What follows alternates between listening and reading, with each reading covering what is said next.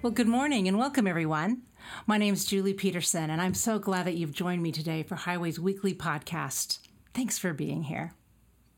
Well, it's hard to believe it's already August. The summer, it seems to be flying. Throughout the summer, we've been moving through our teaching series entitled Eyes to See.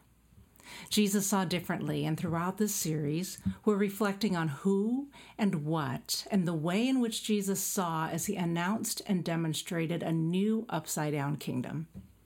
And as part of this, we're considering what it can look like for Christ followers to be a part of the continued inbreaking of that upside-down kingdom in our own time and in our own place by seeing differently with eyes like Jesus. Seeing is a spiritual practice, and if you happen to be on social media, I encourage you to find us on Facebook or Instagram and check out our Seeing spiritual practices. This involves reading the core passage from that week's message and then reflecting on questions which we hope will encourage space to experience and enter into invitations midweek, which attune us to the Spirit's guiding as we desire to see in the way that Jesus sees. Jesus sees the kingdom, and he sees the unseen. Jesus sees faith, and he sees hypocrisy. And, as we'll explore today, Jesus sees grief.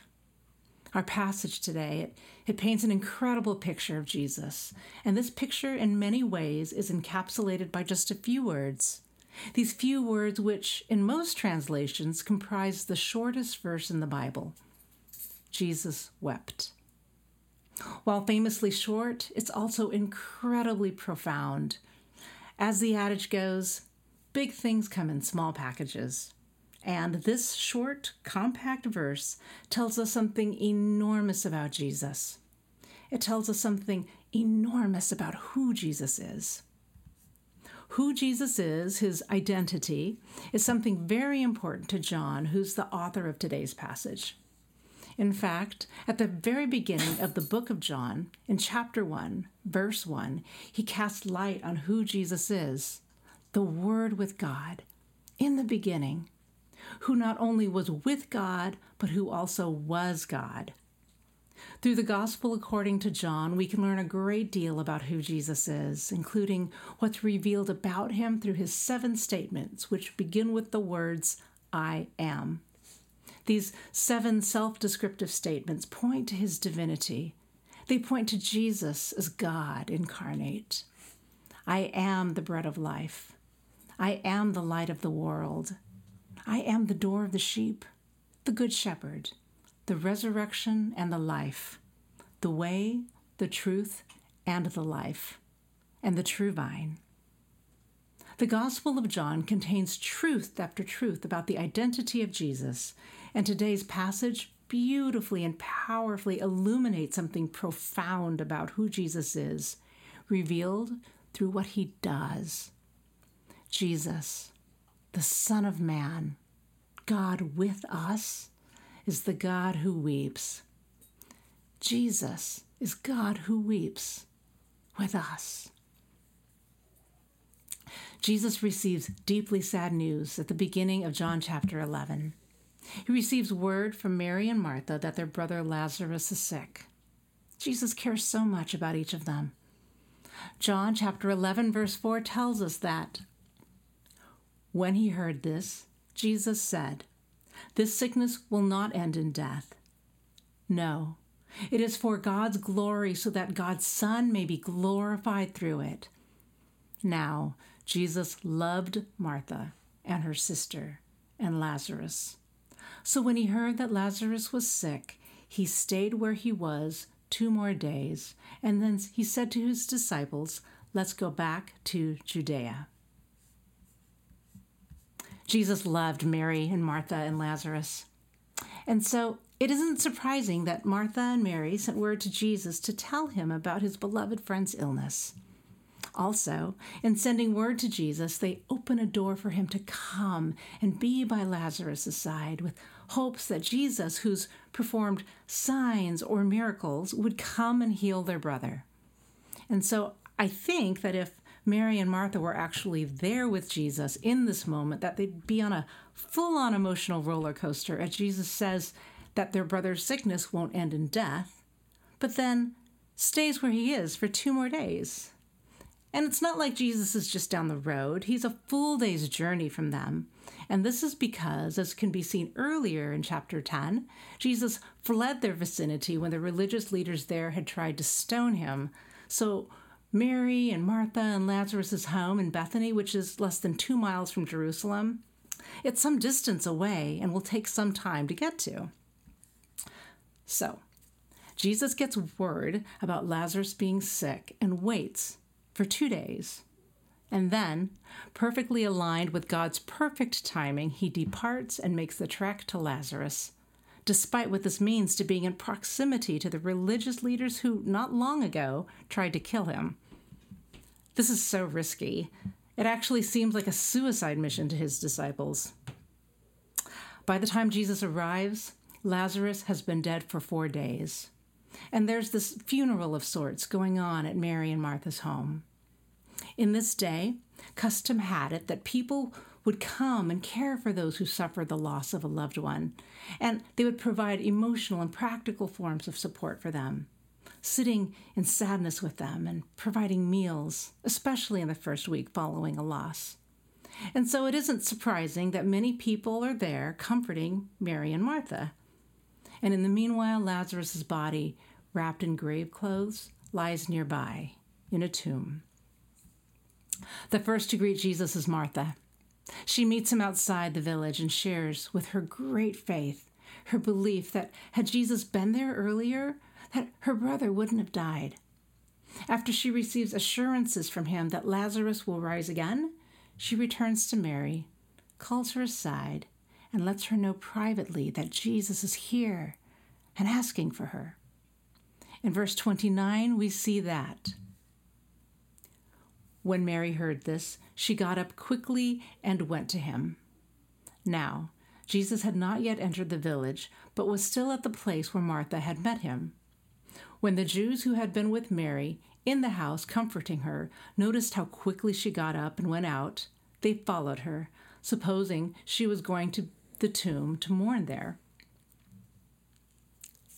So, Mary's told privately that Jesus is asking for her, and her quick departure draws the mourners' attention to her. And while Martha is able to slip out solo, Mary leaves with company as the mourners follow her, presumably to grieve with her at Lazarus' tomb. So let's continue on in our narrative, starting in verse 32. When Mary reached the place where Jesus was and saw him, she fell at his feet and said, "Lord, if you had been here, my brother would not have died." Mary falls, prostrate at Jesus' feet. And like her sister, Mary speaks with faith, perhaps even pleading, as she says to Jesus, "If you'd have been here, my brother wouldn't have died. If you'd been here sooner, my brother, Lazarus, whom you love, he would still be with us." And then she weeps. Verse 33 says, "When Jesus saw her weeping, and the Jews who had come along with her also weeping, he was deeply moved in spirit and troubled." Jesus sees Mary and the Jews who are with her weeping, and Scripture provides 2 words or phrases to describe his emotional response. First, Jesus is deeply moved in spirit. Deeply moved. We'll see this phrase attributed to Jesus again in verse 38 as he approaches Lazarus' tomb. A similar phrase is found in Mark 14, which was used to describe the indignant response of onlookers when Mary anointed the feet of Jesus using expensive oil. So the tenor here of Jesus' emotion isn't one of sorrow, but one of indignance or outrage or anger. Jesus is angry. The second thing we're told of Jesus' emotional response is that he's greatly troubled. Troubled. The same root word for this in Greek can also be seen with reference to the waters of the pool at Bethesda in John chapter 5. These waters, which were believed to have healing properties, the stirring of which would allow those seeking healing to access the water. Jesus was troubled. It could also be said that Jesus is agitated. Jesus was stirred up. So, Jesus is angry and he is agitated. Why? Why these intense emotions? It isn't that he's angry at those who are weeping. No. He's angry at the reason that they weep, the source of their grief. Jesus is angry and agitated at death itself. The destructive force that is death, the reality of death, and the tumult and pain and grief that is its wake, its distortion upon God's image bearers physically and emotionally.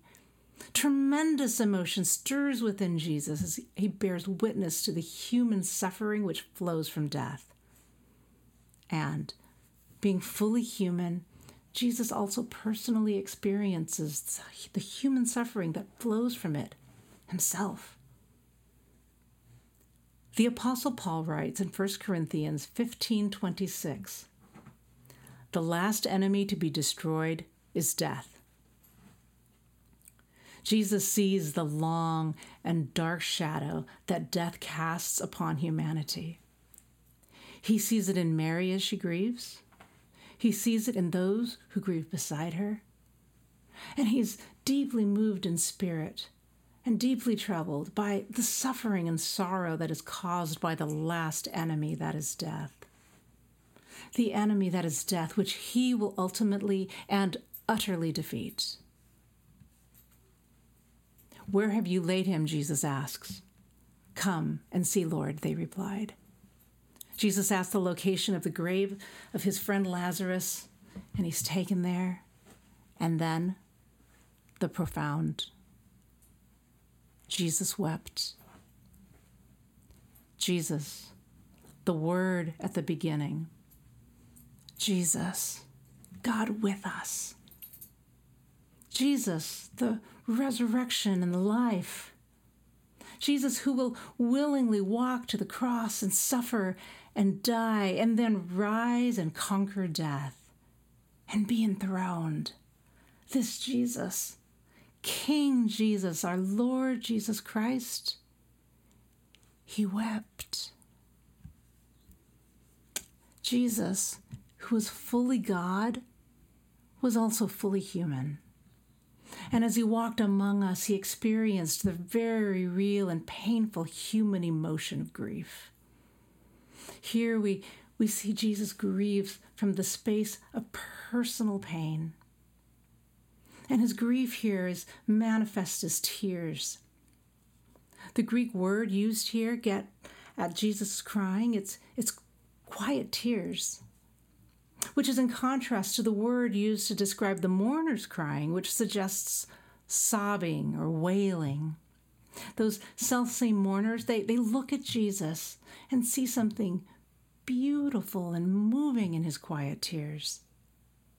Grief is an outworking or product of love. And so when the mourners see Jesus' grief in his tears, they see love in it. They see love in Jesus' tears. They look at Jesus and his tears and they say, "See how much he loved him." Jesus experiences grief born from his own personal pain. And Jesus also experiences grief over the pain suffered by Mary. Jesus saw Mary as she wept. He saw her in her mourning. He saw her in her grief and enters into it and shares it and empathizes with her. In Jesus' day and time, the idea that a God would sympathize, much less empathize, with humanity was really foreign. Ancient deities weren't concerned about humans, quite the opposite. Humans were seen as objects to be used and manipulated, and these deities tended not to express emotion. They were often stoic. Stoicism is an ancient Greek philosophy which values emotional detachment. The idea was that through indifference, self-sufficiency, and self-control, one could do away with feelings and ultimately eliminate emotion until reaching a stage of not feeling or caring what happens to oneself or anyone else. Not feeling and not caring about anything or anyone. This is one of the prevailing philosophies of the day. And then there is Jesus. And then there is Jesus who feels deeply. And then there is Jesus who feels for and then feeds a hungry crowd of thousands. And there is Jesus who with holy outrage confronts dishonest money changers in the temple. Jesus who sweat drops of blood as he prayed in agony in the garden as he neared the cross. And then there is Jesus who, while mourning and experiencing pain from the loss of a friend, also experiences pain on behalf of another beloved friend who is suffering her own loss. And then there is Jesus who weeps. Jesus feels deeply, and he bears sorrow, and he enters into the sorrow of others. Isaiah 53:3 tells us, "He was despised and rejected by mankind, a man of suffering and familiar with pain." Jesus can enter into the suffering and sorrow of others because he knows these human emotions firsthand. He's familiar with pain. He knows what it is to hurt deeply. Jesus, man of sorrows. He enters into and feels and shares Mary's pain, even though he knows that Lazarus' sickness will not end in death. Jesus will come to the tomb where Lazarus lies and offer a prayer of thanksgiving to God, and to and for the glory of God will resurrect Lazarus as he calls out in a loud voice, "Lazarus, come out." But first, he empathizes. First, Jesus weeps. God empathizes with us. And while he knows there will be a time where his kingdom is fully manifest, a time in which every tear will be wiped from every eye, and there will be no more death or mourning or crying or pain, and the old broken order of things will pass away. While God knows all this, he feels our pain deeply and empathizes with us. And he calls us to feel deeply and empathize with others as well. Empathy has been defined as the ability to understand and share in the feelings of another. When we see grief, we're invited to empathize with those who hold pain in their hearts. And as we enter into that, we share in something with them. And when we are present with others in the space of empathy, we extend a precious and priceless gift. The Apostle Paul writes in Romans 12:15, "Rejoice with those who rejoice.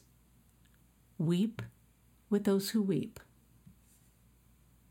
And so, let us rejoice with those who rejoice, but also let us weep with those who weep, like Jesus. Entering into grief and holding it before God is the sacred practice of lament. Lament is the language of the brokenhearted, and it serves some really important functions. It's a way of communicating to God a loss or a pain. It's a cry out to him because we know his character and trust that he'll sit with us in that pain and respond based on his loving, faithful, and gracious character. Lament is a way of communicating to God. Lament is also a way of communicating to others. We communicate something important to others when we lament on their behalf, on behalf of their pain. It's a way to communicate that we sit beside them, that we sit with them in their pain. So lament is a way we communicate to God and a way we communicate to others. And also, lament points us towards the God of hope. When we lament, our hearts are pointed towards Jesus Christ, in whom and through whom we find our hope. Lament isn't something the American church typically presses into. It so often focuses on the joyful, and while there's immeasurable joy in the gift and reality of the resurrected Jesus Christ and his blessings in our day-to-day lives, as we sit in the reality of the kingdom of God breaking through only partially and not yet fully, lament is vital. As we engage the language of lament, we engage a language that's been spoken by God's people for thousands of years. The Bible is filled with prayers of lament. There are over 65 in the book of Psalm alone. Today, we join with the voices of the ages across time and place and bring sorrow before God and enter into a time of lament. We'll hold a few minutes of silence for a time of lament and lift grief or sorrow or heaviness to God. Perhaps it's your own sorrow. It's important to see our own personal pain. It's important to see our own grief. It's good to acknowledge it and to enter into it like Jesus did as he wept. Perhaps during our time of lament, the sorrow you feel called to lift to God is that of another. Or perhaps you're sharing in heaviness with them. Maybe you're holding sorrow personally and also feeling sorrow with them, for them. Lift this to God. So, would you join with me now and consider a heaviness the Spirit may be lying on your heart and calling you to bring to God, whether your own or that of another, or both. And bring this before God, who weeps with us and for us. Let's take a few minutes in silence and lament.